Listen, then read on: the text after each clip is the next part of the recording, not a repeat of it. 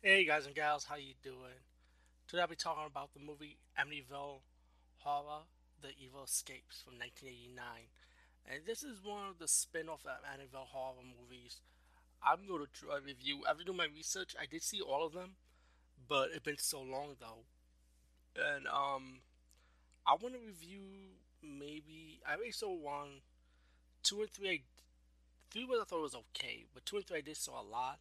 But I want to review more towards four, five, six, seven, and eight, which is five Amityville Horror. But I might have to review two and three also, just to complete the collection. I did review the remake, and I think I did review the original anyway.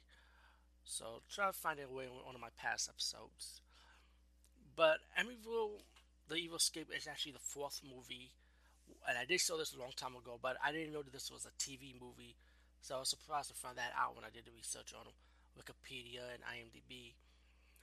Evil the Evil Escapes was also what I found out also from the research that this movie started the spin-offs after this one, that how the cuss about cuss objects, like in this one is the lamp, and the other one would be about a clock or a dollhouse or a mirror in the following sequels after this one.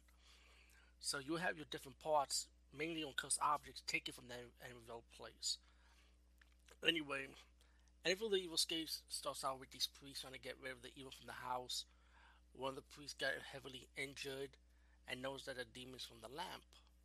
They have a junkyard sale, and the lamp was sold to another family.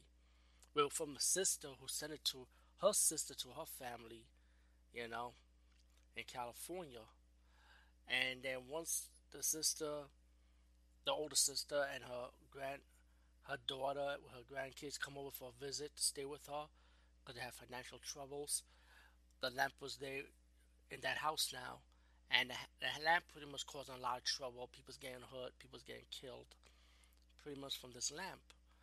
As for the priest that overcame his injuries, realized that the evil from the house is gone, and the reason why is that because the lamp was gone too.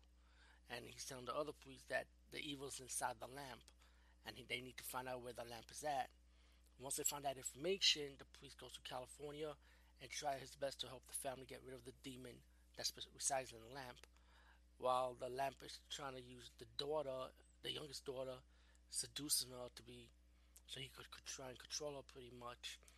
And pretty much pretty much the family had to try and get rid of the evil in the house because of the lamp. That's why. All in all, I enjoyed this movie. For a TV movie, it wasn't really that bad or nothing. The kill scenes, for what it is, the paranormal kill scene was pretty good. I actually enjoyed it. And Amityville: The Evil Escapes, I mean, or AKA Amityville Part 4, I highly enjoyed it. I highly recommend you guys checking this one out. Peace out and see you later, guys and gals.